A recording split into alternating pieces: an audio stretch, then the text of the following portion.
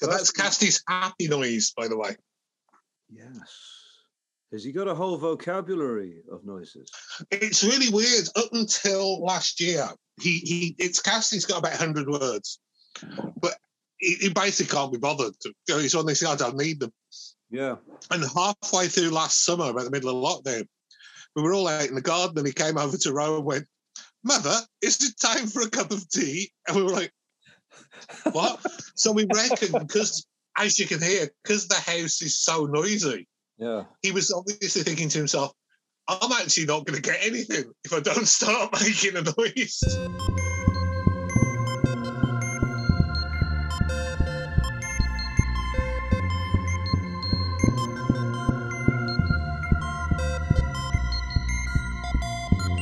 Gorilla Aspies podcast.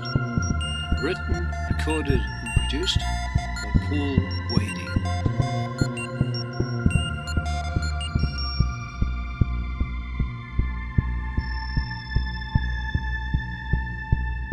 Hello again. Now, if you know the world of science fiction art and horror, you'll know Ash Lloyden. You'll recognise his work. Ash has been a freelance illustrator and writer ever since he left Stourbridge College of Art. Their loss was our gain. His LinkedIn describes him as a bequiffed illustrator, pre-production art guy, animator of strangeness, writer of articles, and sometimes balloon twister with commissions taking in everything from artwork for 2001 Maniacs, Watch the Pretty Girls Suffer, Strippers vs. Werewolves, The Welcoming, conceptual art for The Poet in Exile, illustrations and poster designs for Fright Fest, Cine Excess Festival, Henchman, The Al Leong Story, Millennium Monsters Magazine, Art for the Daydreaming with Stanley Kubrick exhibition, Glasgow Museums and the Tax Shelter Terrors documentary, plus portraits for Cameron Diaz, Kirk Jones and David Hess along the way. He's drawn everyone. He came to my show and we made friends, and he's brilliant, and I had the privilege, via the magic of the internet and Zoom, to visit his home and meet his family. And Ash talks about his late diagnosis as an autistic person nearly 10 minutes into the podcast when we finished having a right loving. Hope you enjoy it.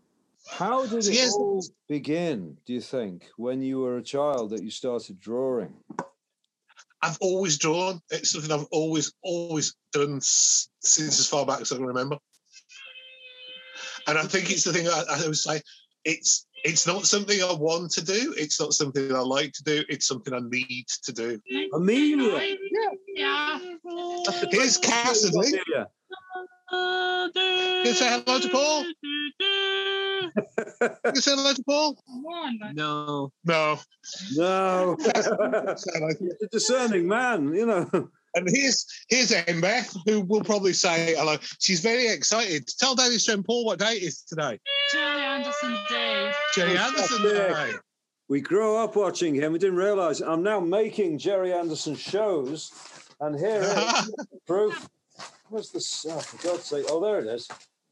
There you are. Proof. This is the third one I bought so far. Second season Warzoners is set on a submarine. So there you go. That's the ordinary sailor's costume, right? Hello, David. And here's Ro. Oh, fantastic. The mighty Ro. Well, good afternoon. Hello. You are the linchpin, the rock, the foundation of the whole thing. You look like somebody going, "Oh, my God, what have I done?" Yeah. You would have been bored if you were single. This is wonderful. And here's some of my toys. Ah, great stuff. Totally cool. It's a massive toy shop. The thing is, I talk about feng shui, that all of this, if you've been to Sigmund Freud's home in Hampstead, you must go and take the family, because you will be at home. He had 1,500 objects in his study. Right, and he managed to get about 1,000, was it? Or it was 2,500 in the one in Canada. And he got 1,500 over to London. He reassembled his study. So he's got his desk, and he's got all these objects from Egypt and Rome and Greece. Okay, Egyptian will have you. And he reassembled them on the desk and in cases, just like your living room. And if you go there... We found out when we moved, Rowan turned around to my mate Jay and said, the living room here is near enough an exact copy of the living room in the old flat.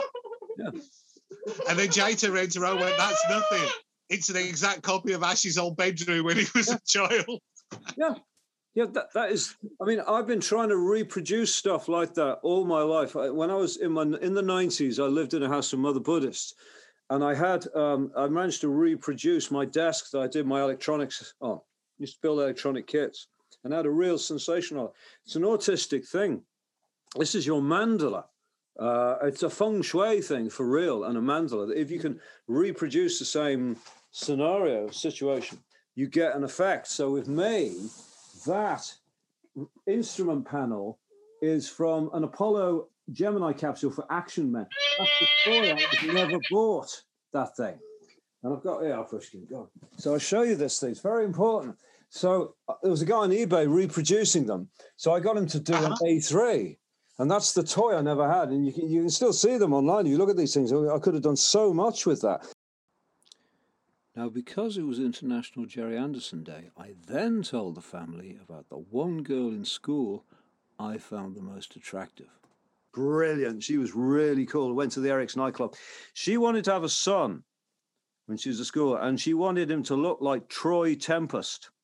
And that's how significant it all was. I don't know. I think I always liked like the robots and the incidental characters, but I liked all of them equally because I saw myself in all these characters. I wanted to be Troy Tempest, but I ended up phones. Who's your favourite character? And If Bible likes L5. I like Venus. Do you like her Venus. hair? It's very difficult to find interesting female characters, isn't it? Because they're all blokes, you know. Who's Dad's favourite female character? Marina didn't even bloody speak. Who do I like? Tintin. Yeah, because She's beautiful. Seal.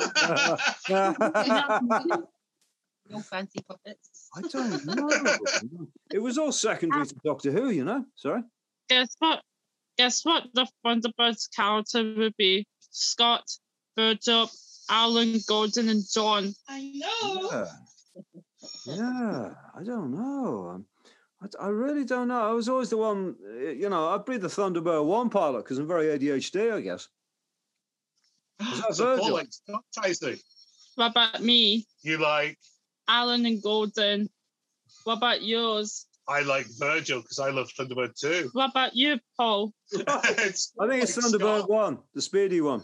Definitely Thunderbird 1. Where's our cackle? Are your favourite Scott Tracy? Yeah. No, it would definitely be. Who's the pilot of Thunderbird 1? Scott. Yeah. It must be Scott. Who's the oldest? Scarlett, to tell you the truth. But Scott's the oldest. Scott's the oldest. Who's the youngest? Fly is the fastest vehicle. Yeah. And Alan is the one who sits alone in a space station. Ooh, what does he get up to in the space station? He listens to the radio, is the answer. Cheers, Paul. Cheers, thank you. You're welcome. Right. So that's how Matthew is our resident Gerry Anderson expert. Fantastic. And it's International Gerry Anderson Day. Wow. Yeah, I put my Gerry Anderson mix up and a picture of him today that they're like. So we put off, there's network distribution that release all the old TV stuff. Yeah. And they've got, you can rent it for the night. It's a 5-hour Gerry Anderson night. Whoa. I find it really weird because they're ID twins, but yet totally different personality-wise.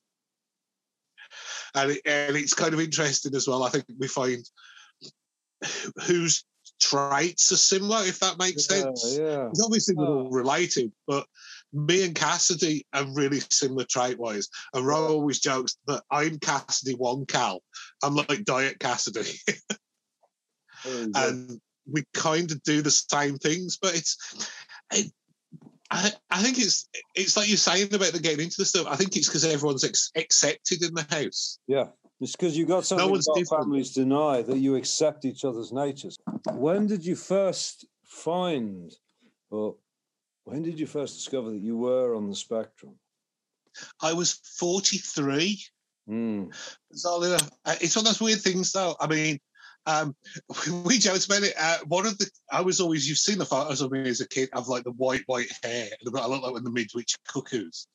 And it's kind of one of those things that you kind of trace back, and you got to go, you've always kind of looked at things slightly differently. And I found it funny at the time, but it's a bit sister. One of my primary teachers used to refer to me as the little professor.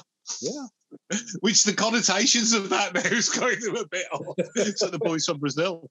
But yeah, originally as a teen, I got told that it was a hormone imbalance. Yeah. And got put on some hormonal stuff, which for somebody who has a really good memory, there's a kind of period as a teen I don't remember, which kind of tells you why you shouldn't maybe pump kids full of stuff that you don't know what it does. After that, they decided it was frontal lobe epilepsy I had. Yeah. And it was about a year ago. I've never been able to figure out why somebody would think that. Yeah. And you probably can't see on the camera, one of my main stims, I move my right hand a lot. Yeah. Which is why when, if I'm speaking or having conversations, I use my fingers to punctuate the words so I know where I'm going. Yeah. So if I'm doing public speaking or an event, I always have a clipboard. Yeah. Because it stops to do it. And I found out about a year, 18 months ago, that one of the symptoms of frontal lobe epilepsy is a thing called fencing. Really? Where you do that. Yeah. So obviously my stim was something, yes, that'll be. Yeah. So they put me on, I was on beta blockers for years and years. Then they decided it was depression. Yeah. And they put me on antidepressants, which was really awful because you probably can't tell it. I've always had kind of problems with body dysmorphia, was bulimic growing up and with self-harm. So I've always been paranoid about how my body feels. So every symptom of the antidepressants, like put on weight, it just hit me. So I went from around 13 stone to about 19 stone. And there are photos that don't look like me. It's kind of really odd. And then what had happened was, because I'd done kind of 15, 20 years working with kids, I was talking before that, I had to give up a lot of the work when the girls got diagnosed because you couldn't get cover. So I was working with families, doing respite for autistic families, but couldn't get cover for when we were sort of work. So I was volunteering in the school because I miss working with groups. Oh. And one of our PSAs, Linda, went, "You're just like my son." And I think all three of her kids are autistic. You are just like my son. You are so like him. Oh. And I met him to go to a convention, and he was like a ginger me as a child. And I went, "This is mad." So I went to the doctor and went, "I'm kind of intrigued that one of the PSAs has said I might be on the spectrum." And the doctor's like, "Do any of your family?" I was like, "Well, my sister probably. There's loads on my dad's side." You're easy asking who's not autistic on my dad's side of the family. My dad says he's not. It's just his way. So she sent me to get tested, and it was a kind of very political process at the time. And I had about 3 or 4 meetings, and the first one they went, "Definitely yes, but we need to get your wife in." And basically they were going, we're going to give you a diagnosis of Asperger's, but we really don't want to because we try to get rid of that. Plus, we don't think you should have any support because you've got your wife and she can deal with it. And at the time, it's something we're investigating there. They basically got Rowan and basically bullied us to go, we all know, but can we just say that you'll look after and you'll be fine and you can't access it? And she says she always feels like she was kind of betrayed by that. Yeah. You've got enough with the kids, you don't need another thing on top of it. Oh, and it was one of those things, and I've always said it was like as soon as you find out, it's like somebody's giving you glasses. Yeah, me too. And I think everything makes sense. But what I have noticed, I think, to me anyway, it's one of those things that if it makes sense straight away, brilliant. Yeah. If it's going to take you time to process it, take the time out to process it. Right. And I found, especially since you'll probably see it as well, you'll see the upsurge on social media of autistic adults posting and being advocates. But a lot of them you'll still read in the bios. They go, oh, yeah, I still have to read the show. And you notice how quickly it goes from advocacy to echo box, if that makes sense, where it just becomes... And sometimes it's really weird not being a huge... themselves. Yeah, and not being a huge Trek fan, but it is the thing, you feel like Spock, and part of you feels like, I'm this mixed heritage. Which side do I have to go on with the I know, one minute it's all making sense and there's empathy, people listening to each other, the next minute they're just talking to themselves. And they're not very interested in anyone else because there comes a point when they can't help themselves. Yeah. Mm-hmm. It's just me. And so I do find it, the thing I always joke with Ro about it is the autistic movement as it is, it's kind of like watching a normal political movement in fast forward. Yeah. So like the history of feminism from the suffragettes onwards is 100 years. And it's almost like autism actually cuts out all the boring bits. So it's like a fast speed catch up. And you'll have the infighting that normally would be about 2 years. The group lasts about a week. Yeah. And then people drop out of favour. Normally it would take, a couple of years for somebody, 10 minutes, somebody who's dropped out of favour. And I find that kind of really fascinating. But I think, personally, I've always been kind of, as a kid, I was the weird blonde kid that everyone looked at. When I got to my teens, I was like the goth with the mohican, everyone like, and we were kind of talking about it, and it's almost like the masking I've used has been you're going to be looking at me anyway, I'm going to take it to that extreme, so that if I walk into the room, I'm going to be the person that dominates the room. Mm. If I'm out, because I think if you draw that attention to yourself, you're then in charge of the attention.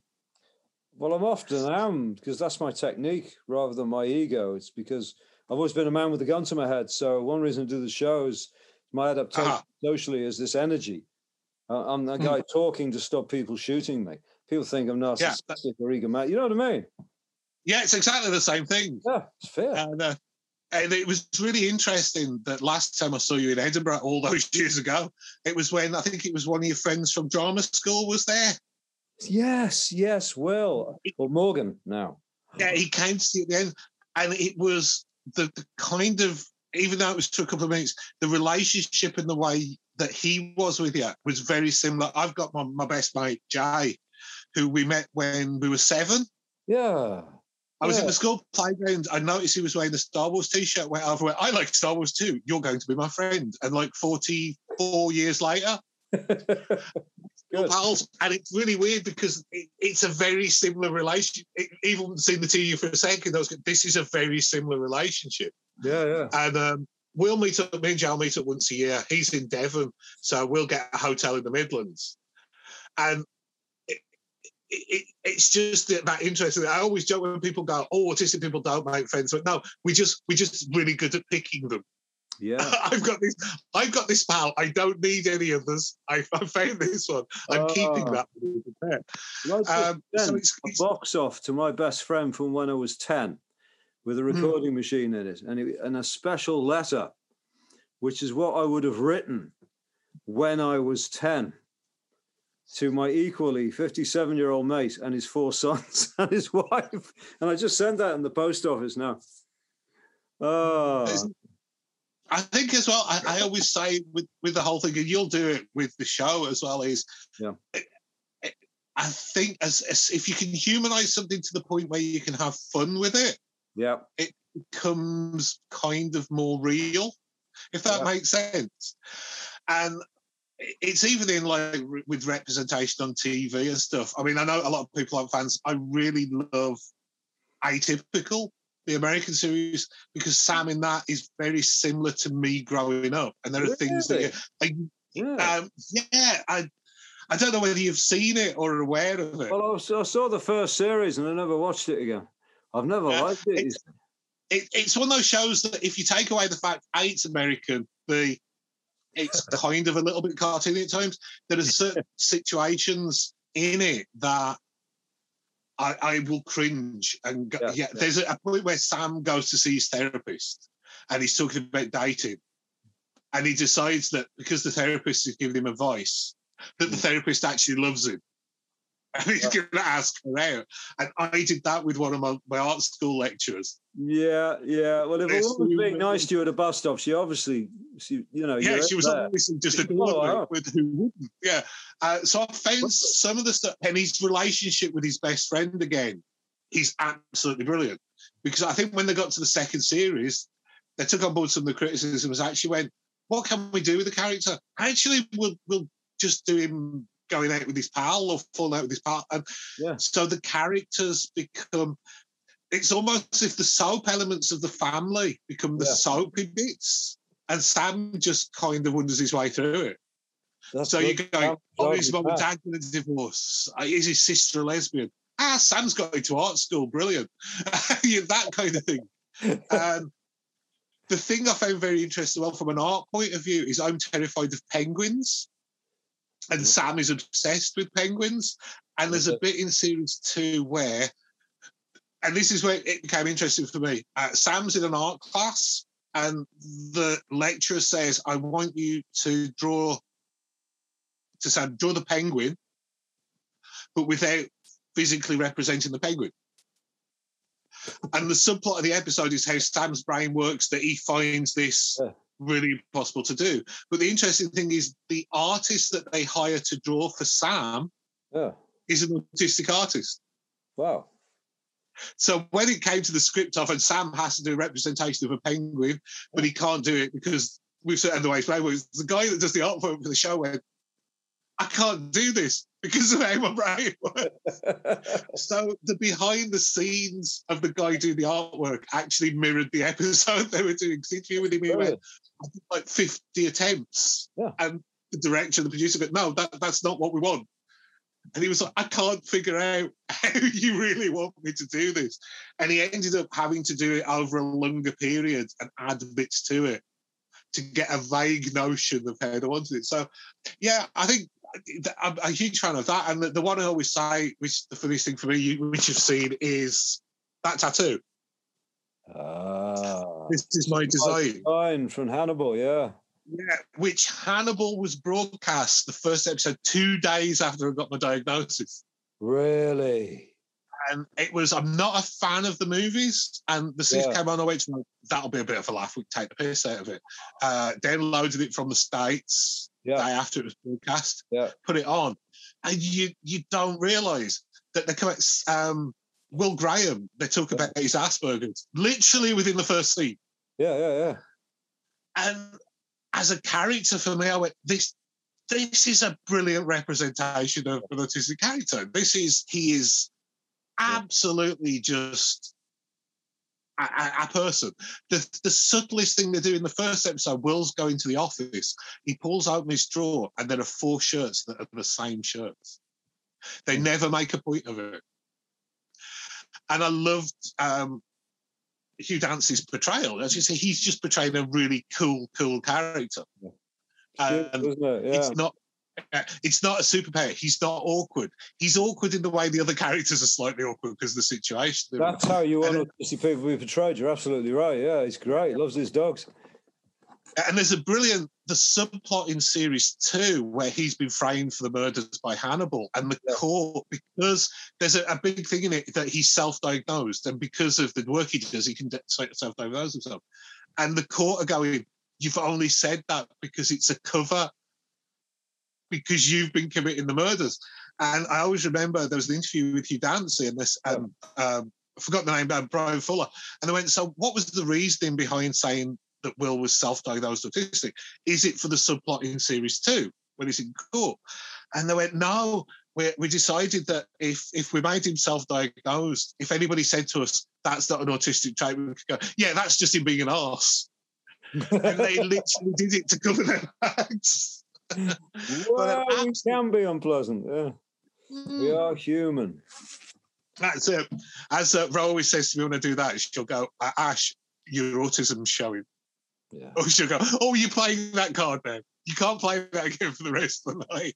Yeah. So it becomes the kind of shorthand that, and like I say, some folk get quite offended by that. But no, we can have a laugh. I can have a laugh at my inability to understand. You know me long enough. I'm kind of really film literate and literate about stuff like that, the work I do. But there's things like the film Face Off. Yeah. Took me about 15 years to realise that it's called Face Off because not only do they have a face off, they literally take their face. I don't get that stuff. They swap faces, yeah. Yeah, that's where it comes from. Who knew? And we'll take the piss out of that all the time because it's obvious stuff or things that I kind of just don't get my head around. And if you've got the choice of getting offended for yourself or just having a laugh, then it's more human, I think. Yeah. Brilliant. So we have a way by which, we live our lives and it works being us. And this is the thing about how can you technically qualify to have a disorder when you have such positive functionality in your own eccentric way? The idea of functional, dysfunctional, able to disable, ordered and disordered doesn't take into account when people can get past that and live, straightforward, capable lives as autistic people. Do you agree that it varies in each individual, with each individual? It does. The thing that I find especially in the house where you've got Casty is kind of no sense of danger, selectively mute, incredibly he'll sit and animate stuff. He does animations, he's taught himself coding. They found out at school, our school's got the big screen TVs on, so everyone in the main hall could see the news that's going during the day. And Cassie got in and changed all the passwords and put CBeebies on the week that he started. He's incredibly bright. And the girls have got the things that they do, the girls, and I think because it's a spectrum, but you look at the house, we are so totally different. But I think if you look at us all together, there are certain fundamental things that are the same. And I think it's that vague thing. It's less to do with functionality and more just to do with reaction, if that makes sense. Yeah. Me and Casty are incredibly similar in the fact that if we get upset or get meltdowny, me and Cassie are incredibly similar in that way. We potter in the same way. We place things in the same way. Me and Amelia go from best friends to being at loggerheads because we'll know that we can wind people up, whereas Emmett is more everyone's mom. She has to make sure that everything's okay. She was like, it was when she was asking you about the Jerry Anderson thing there, she would genuinely be worried until you gave her the answer because she would go, always thinking about, and as soon as I come off the phone, she'll go, Paul, okay, everything okay. So it's almost like everything's kind of exaggerated, if that makes sense. Everyone's emotions and feelings, and I say exaggerated, but I think that they're much more honest. They're not filtered through things, if that makes sense. And I find that when people go, I joke about it all the time, people go, but communication and social issues, you have problems with it. No, I personally have issues that you have social things that don't make sense. Yeah. Do you know what I mean? It's like if people go to a funeral, rarely people react honestly at a funeral. There'll be people who want to be seen as crying, people want this, people want to do that. And I always go, no, but surely if you're in a situation like that, emotionally, you should just be able to react how you want. If you end up going to a funeral and you think the person's an arse, surely that is the one place you can say it because people will go at that point, but they're probably upset and they're not realizing. And I find sometimes it's not the subtleties, the excuses and the reasons, because you go, no, you're using too much energy on. I remember years ago I was working for ComEd, and I had a new boss start who, one of the women I was working with, she'd been at college with him, and he was a real bully and he would sexually harass people in college. He got the job as her boss and was doing the same thing. And everyone was getting really upset. I went, well, have you not reported? It's not really worth it because, it's really difficult to get people to find that. And I'd been in a situation where I'd been away at a funeral. I'd missed a group because I had to go to a funeral. Yeah. And he sent a letter out going, you didn't turn up for blah, blah, blah. No one told me or asked me for permission. I'm having a meeting on such and such a night.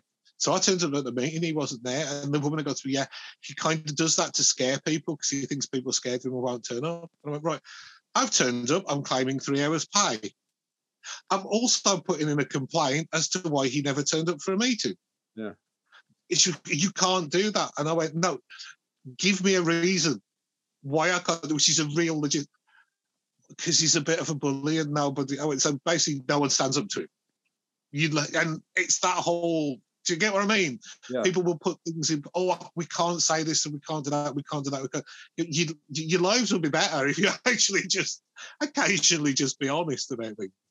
And I think I've always joked, any issue, and I find the same with the kids, anything that's upset us or anything that's ever caused a meltdown or caused me to be upset or depressed, that's never been because I'm autistic.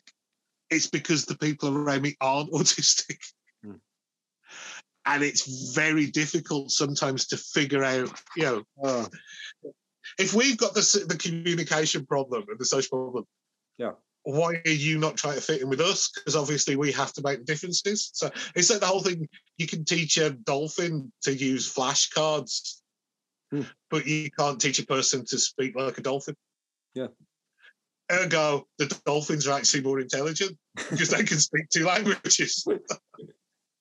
You can teach a monkey sign language. You can't teach a person to communicate with a monkey and swing through a tree really quickly. Very good. Therefore, the gorillas are probably slightly more intelligent. Well, they just sit around, beating the chest, reproducing, defecating, eating, sleeping. Sounds good to me. It's all their lives are about. And I think you'll probably find as well, though, when you get to meet people, the honesty is really refreshing. Yeah.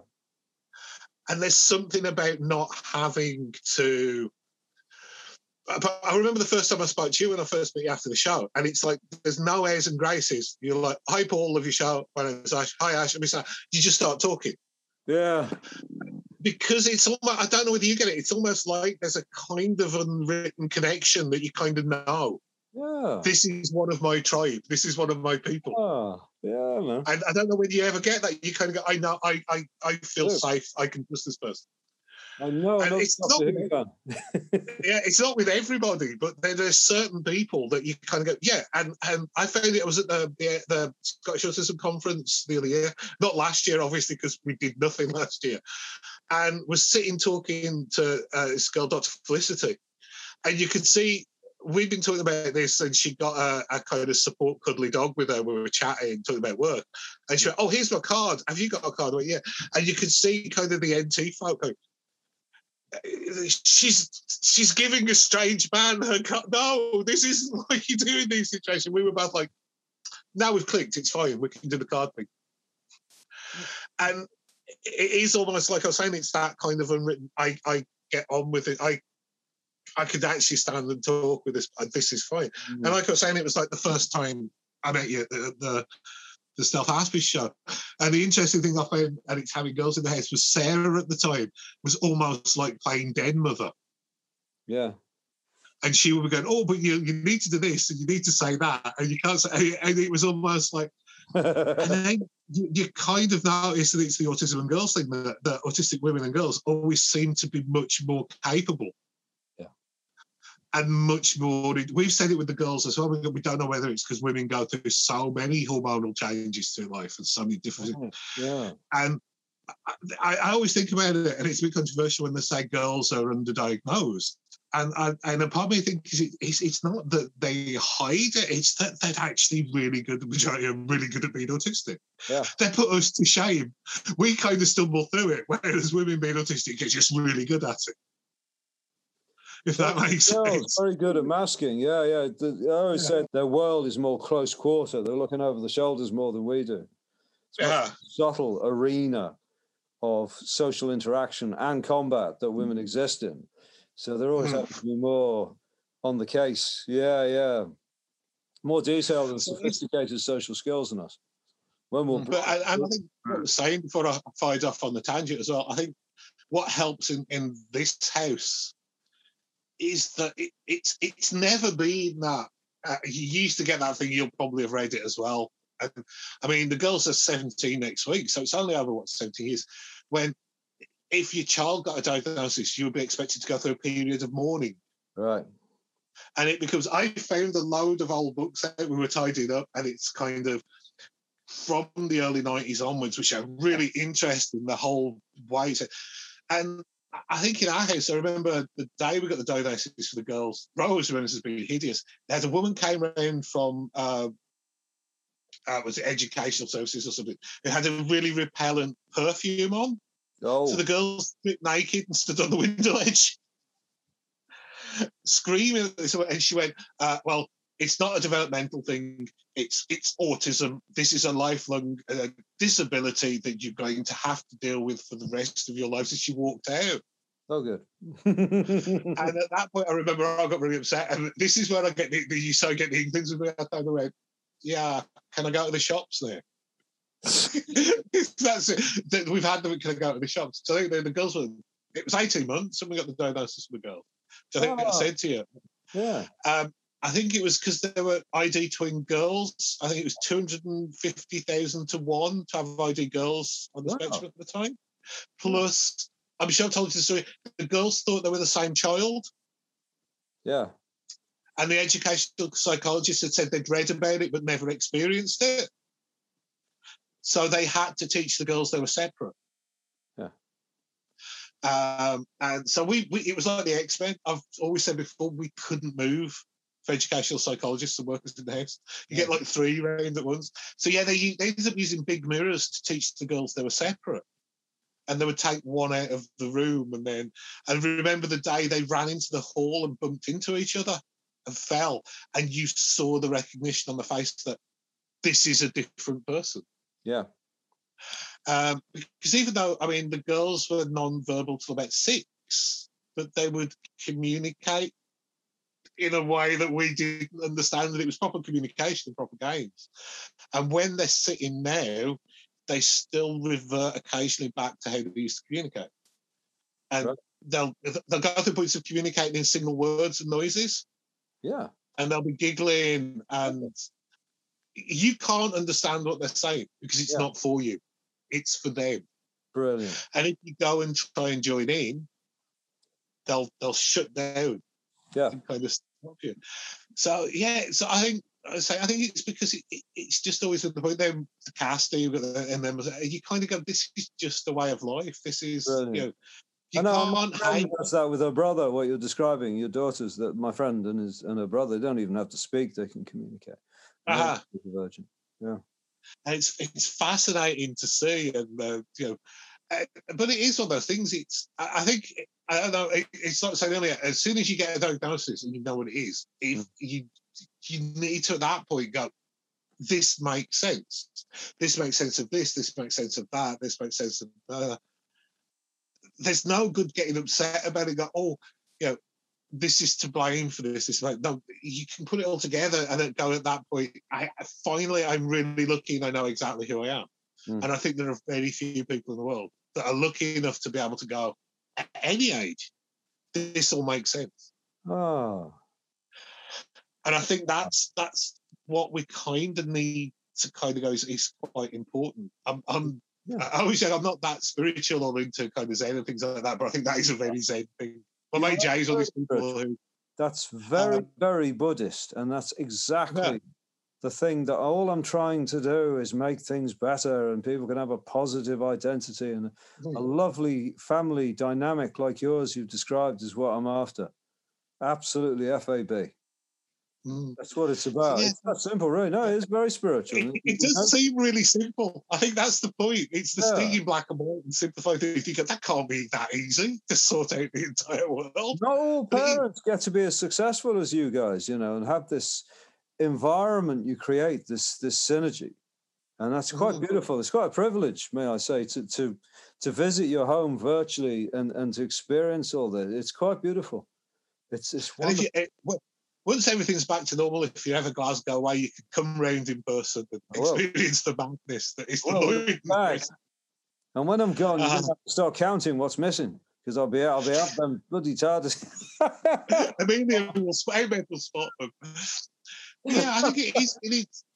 I don't know whether you find it as well. It's really not difficult to. You have ups and downs, but the idea of wanting everyone in the house to be happy and really important to be safe Yeah. and to be cherished and loved shouldn't be a difficult thing to do. Mm. That should really be, the So number you're one not one of priority. those parents who is going against the autistic nature and trying to so-called normalize. You have normalized. There's a lot of people, autistics as well, they don't want to be what they are. They want to be square peg in the round hole. They want to be neurotypical. They all want to be neurotypicals. And we've seen them, particularly people in the past few years agitating on social media who are clearly wannabe neurotypicals. And they're going against their true natures. And you've done the opposite, and it's worked. It's brilliant. Yeah. But we just we'll point out the differences occasionally have a lot. There was a thread somebody did years ago, and it was, do you have any, what do you do to neurotypical people in your house? And I was joking, we only have one. And she can change her hairstyle. She does that. And somebody went, oh, that's a terrible thing to say. But everyone else got into the humour of it. And is the joke, we've always joked, it was when you first kind of get, because it's normally you'll have one, maybe two children in the house. And you always get that look like the cuckoo in the nest, or how I deal with my autistic siblings and things like that. And we always joke, why isn't that a book? How do I deal with my NT wife or mother? We have, people will talk about it and I go, we have no support. There is no support for having an NT person in the house. Yeah. There's no national NT society. Yeah. There's no clubs we can take them to. There's Coronation Street. There's Neighbours on the telly.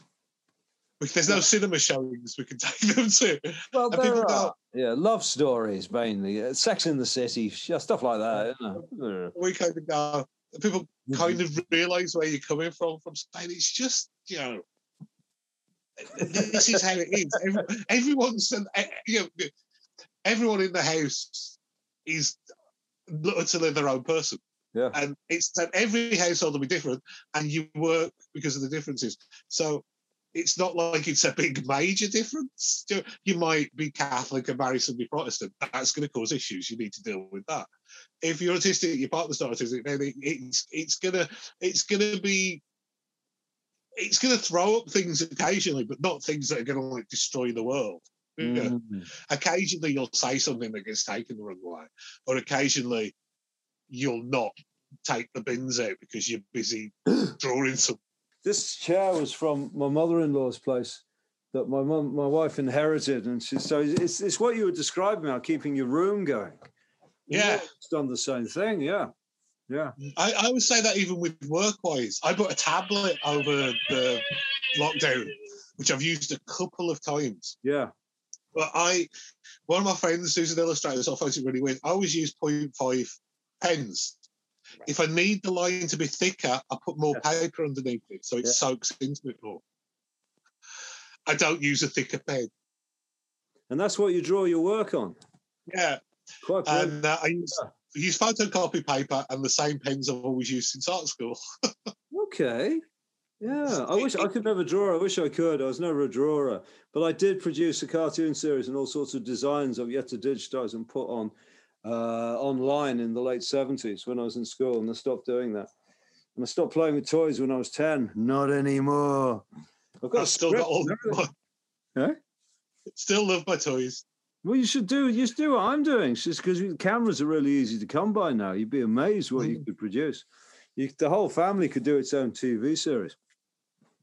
We've got Cassie's. I'll have to send you the link. I think I put it up on Facebook a couple of months ago. Cassie was just sitting and did an animated version of the Doctor Who title sequence. Good. And he just decided to make his own version of the title sequence, which is, I think he's looking at school. There's a couple of teachers who just allow him to do it. And I think, again, as well, it's pushing of the boundaries of, I think a lot of the time, it's something hopefully that works. I mean, I've been into the school a couple of times. I'm meant to be going again. Is that somebody like Cassidy, who we always do with school? I think school-wise, even though the kids have got really good school, I always check the school systems are very 19th century and very 18th century. Yeah. And I always remember a brilliant teacher. Amelia used to hate maths but loved history. And Wilma, one of her old teachers, said, but history's maths because of the dates and where, when people lived and when people died.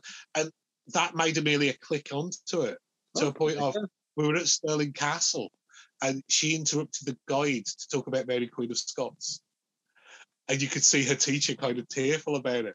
And it's just a different way to teach. I remember Cassie's parents evening, and they were going, he's really good at the coding. He kind of really gets the animation and computer stuff. But when it comes to RE, his critical thinking's not that good. And I was like, it's RE. It's what? That how? Where? What? What are we saying? It's faith-based. How is it relevant? Yeah.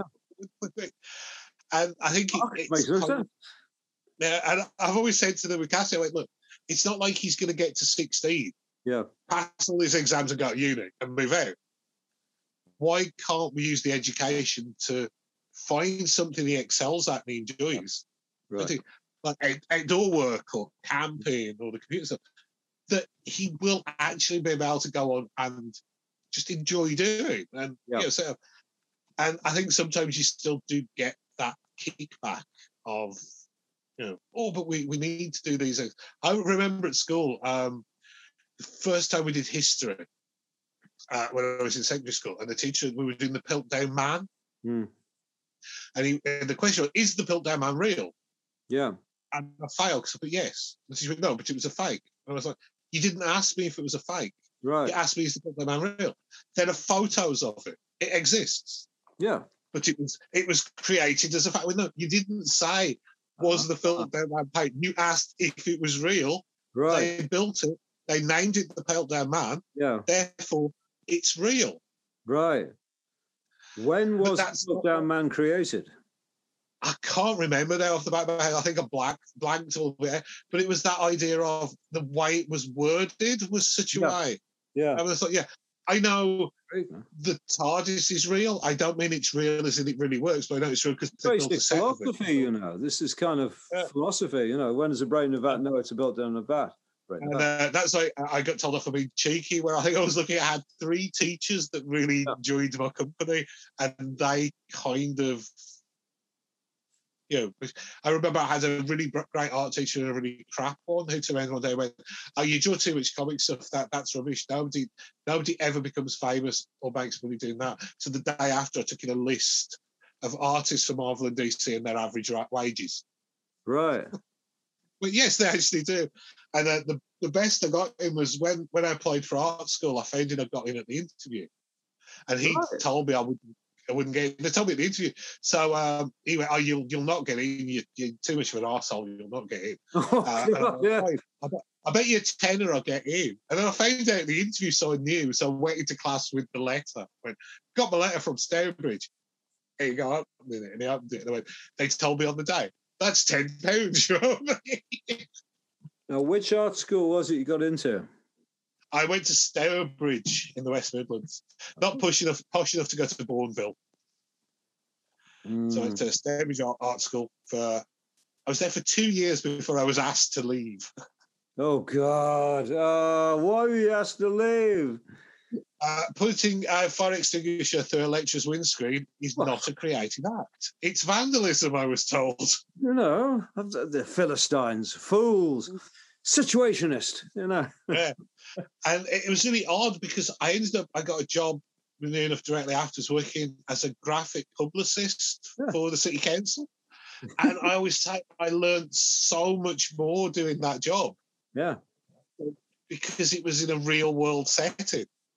And you learned we had a budget for how much paper and ink we could use in a month.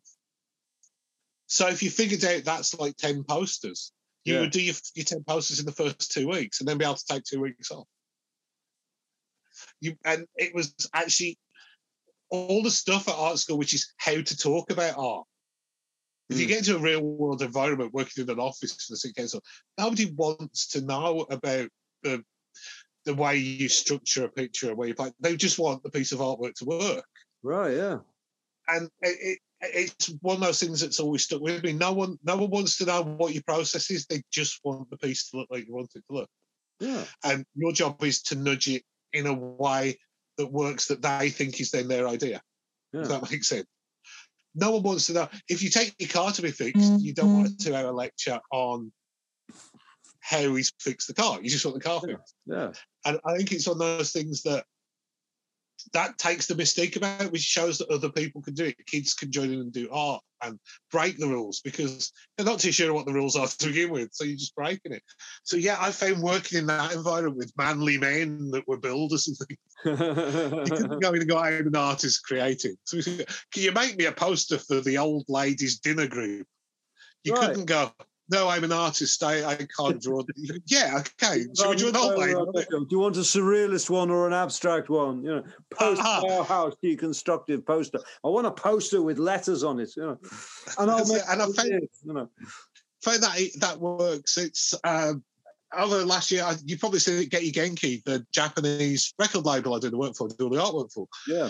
And last year we did a tweet-along of the best of CD we'd released, and a couple of the Japanese magazines had said, "Oh, we'll retweet it. Can you tell us all about the design and things?" Yeah. And it was really funny because it came to the CD, and the major difference is it's a different shape. So you're kind of moving your artwork from a square, that rectangle. And I did kind of the mecha, the robot on the cover, there's the golden samurai sword. And all the folk, obviously because it's on cassette, it's proper collectors as well that will buy it. Yeah. And folk were going beforehand, oh, obviously the robot's from the Flaming Lips cover because that's kind of Japanese influence and blah, blah, blah, and this, that. And I can see what colours you've used and why you've done this and the Japanese good luck colours and that. And we came to the Twitter log. So is that true? Is it like a Flaming Lips tribute or the colours or something? I went, no. The first album I remember buying that had a Japanese robot on the cover was the Zig Zig Sputnik album. Yeah. Yeah. It's my tribute to the Zig Zig Sputnik album. It's literally my tribute to that album because I really liked it. And folk were going, oh, but I've seen it. I've been doing some work at the moment, illustrations for a Britpop, history of Britpop. And it was one of the that I had to do. It's kind of 32 full colour illustrations for each chapter. And I was talking to the guy, Paul, that I'm doing another Paul that I'm doing the book with. And he said to me about the suede illustration. Yeah. And he really liked how it, so what is it you liked about it? He went, well, I like the fact that there's kind of almost like an animalistic print behind it and there's the water. And he said, I kind of assumed it's because, they were about rebirth and blah, blah, blah. And I went, nah, I said, it's because the only song I could think of was Animal Nitrate. I thought, animals drink water. We'll put that background. And he went, I'm just overcomplicating what you're doing. Yeah, I just do it so it looked nice. Yeah. And he went, and I was putting all these. Did you know Johnny Dean, menswear? Uh-huh. Have you ever met him? Never met him. He is out about being autistic. He did an interview at the first AutoCon the NAS did. Great. Really clever guy, yeah. I think I might have to call him soon. I think he might be one of the ones to do it. There was a band, the Flamingos, that were kind of really obscure Britpop band. And I think it's the guitarist in the band has a non-verbal daughter. Yeah. And he's written a book about how they communicate through music. So he's trying to get me a copy of that. As soon as I find out the title, I'll pass it on. And I got sent this the other day. I've not read it yet, but I don't know whether you have. I'll just quickly grab it. Cass is playing James Bond.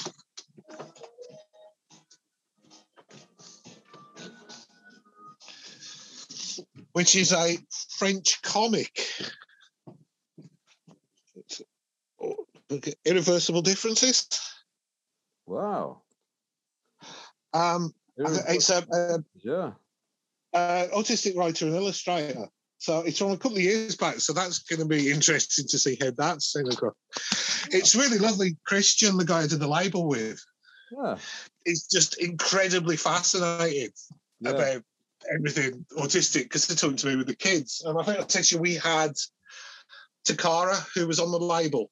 We released her solo LP. And she's from Tokyo and has Asperger's. And that was the weirdest experience ever to work with. And so I come from going, I'm never working with anyone like it. But the difference with how she's treated compared to... I always see Japan as probably the most autistic country in the world. Just everything about it is so... And she was talking to me online and she went, but you're married with children? I was like, yeah. the doctors told my parents not to allow me a boyfriend, or not to allow me friends. So basically, she sits, records music, and buys toys, which to me, possibly now I'm thinking about it, seems the perfect life. But yeah, it was really interesting kind of to see the differences in the way that she works musically. I'll have to send you one of the codes for the download so you can hear her stuff. It's kind of very, when she records in the house, if the levels need turning up, she opens the doors in the house to get a different sound level, rather than actually do it on like a unit. So she'll record a song and it'll take her like 3 or 4 months to record a song. And there might be one little thing in the background. She will not release the music till it's done. So I think in 12 years, she's released 8 tracks. Brilliant. Because they have to be perfect. Well, that's perfectionism for you. It's like Chinese democracy. How long did that take? $10 million and like 15 years. And then he put out this album. But it was the funniest thing working with her, because again, it's the whole thing that you'll find is the black and whiteness of it. She wanted the booklet was to be in English and Japanese. And there's a font that I've got. There's a kind of default Japanese font that we use across all the releases. Okay. Because it other than reinstalling everything, it's really the only Japanese font you can get. I found out later that whilst I've been doing it, it's about 2 or 3 years we've been doing it now, is I didn't realise that isn't actually a default Japanese language. Yeah. It's not like English. Yeah. Japanese isn't an actual language. It goes with the provinces. Ah, it's a relative. Matches. So we found things like we did a OB strip, which is the card strip that you get on Japanese album. Yeah. So we had the information on it, and I did what you were doing in English. I had it run down the way. And I'll put a slight silence in it, went down the way. One of the bands went, that's completely altered what it says. Yeah. And the fact that it's italicized changes the meaning of it. So we've gone from Genki Volume 6 out there to something like, I like to buy potatoes. And so when we got the text, you kind of go for what averages out as the text. And she'd go with the album, I want this font. And I was like, well, where's the font? Couldn't get it anywhere. And she uses her iPad, and it's the default iPad font. And I went, but I can't get the default iPad font. You know, this is, and I jokingly said to Christian, I said, look, the only way we can get it the way she wants is if I uninstall everything on my computer, install a Japanese operating system, get somebody I know who speaks Japanese to come and show me how to do it. Which to you and me, we know is me being really sarcastically over the top. So Christian said the same back to her, but she took it as a serious answer. Oh, so Christian said you can install a Japanese operating system and get annoyed. No, I'm being sarcastic. I can't do that. And then she went, just use the font you've got then. And it was after all that. Yeah. We used the same fonts. Well, that is a lot to take into account. That's a huge thing. It really is. Ash, my goodness. Okay. So hopefully I've not beaten you here too much today. No, it's beautiful. It's beautiful because somebody who can take their autistic nature and so turn it into a way of life and then turn it the other way around, the way of life is the nature, which in turn you live through that, and creatively speaking as well. And the way that your family has used the common denominator of loving the same icons and objects and the same artwork and the same representations of television and film. It's very interesting. In Neurotribe, Stu Silverman said that science fiction came from scientific fiction, which was a term patented by Hugo Gernsback for the stories that were being written in the magazine he put out for enthusiasts of ham radio, original crystal radio sets. So the radio sets came first, then the newsletter came, and then stories, very scientific fiction. So certain sorts of people, presumably undiagnosed autistics, and very, very systematic males who loved nothing but playing with radio sets, came together. And then as we look around your living rooms, I can see it behind you.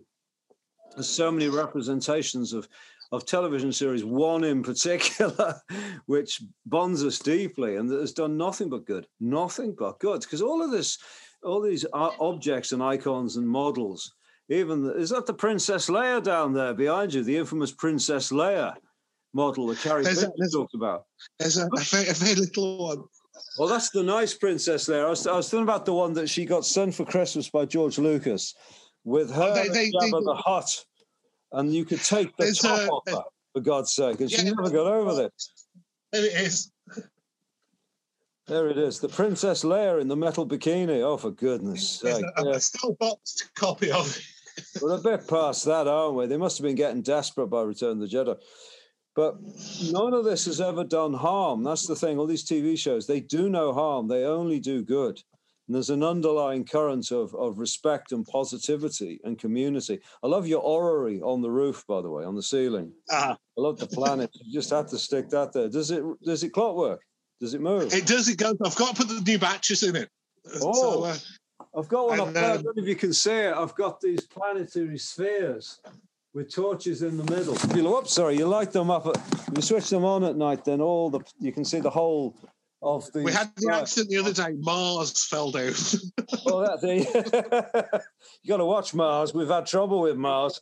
It landed in the living room. I think it's trying to invade. Oh. Can we leave it there then? Because I've got to nip off. Yeah, well, I just noticed I'm on 13% on my phone, so best if we do, otherwise I'll just disappear and you'll think I'm in a huff. We are ruled by our technology, and where did that come from? I wonder. Well, goodbye, Audrey. Bye, Audrey. Nice to see you, Audrey, dear. I can see you. You can say bye-bye. Hey, Beth.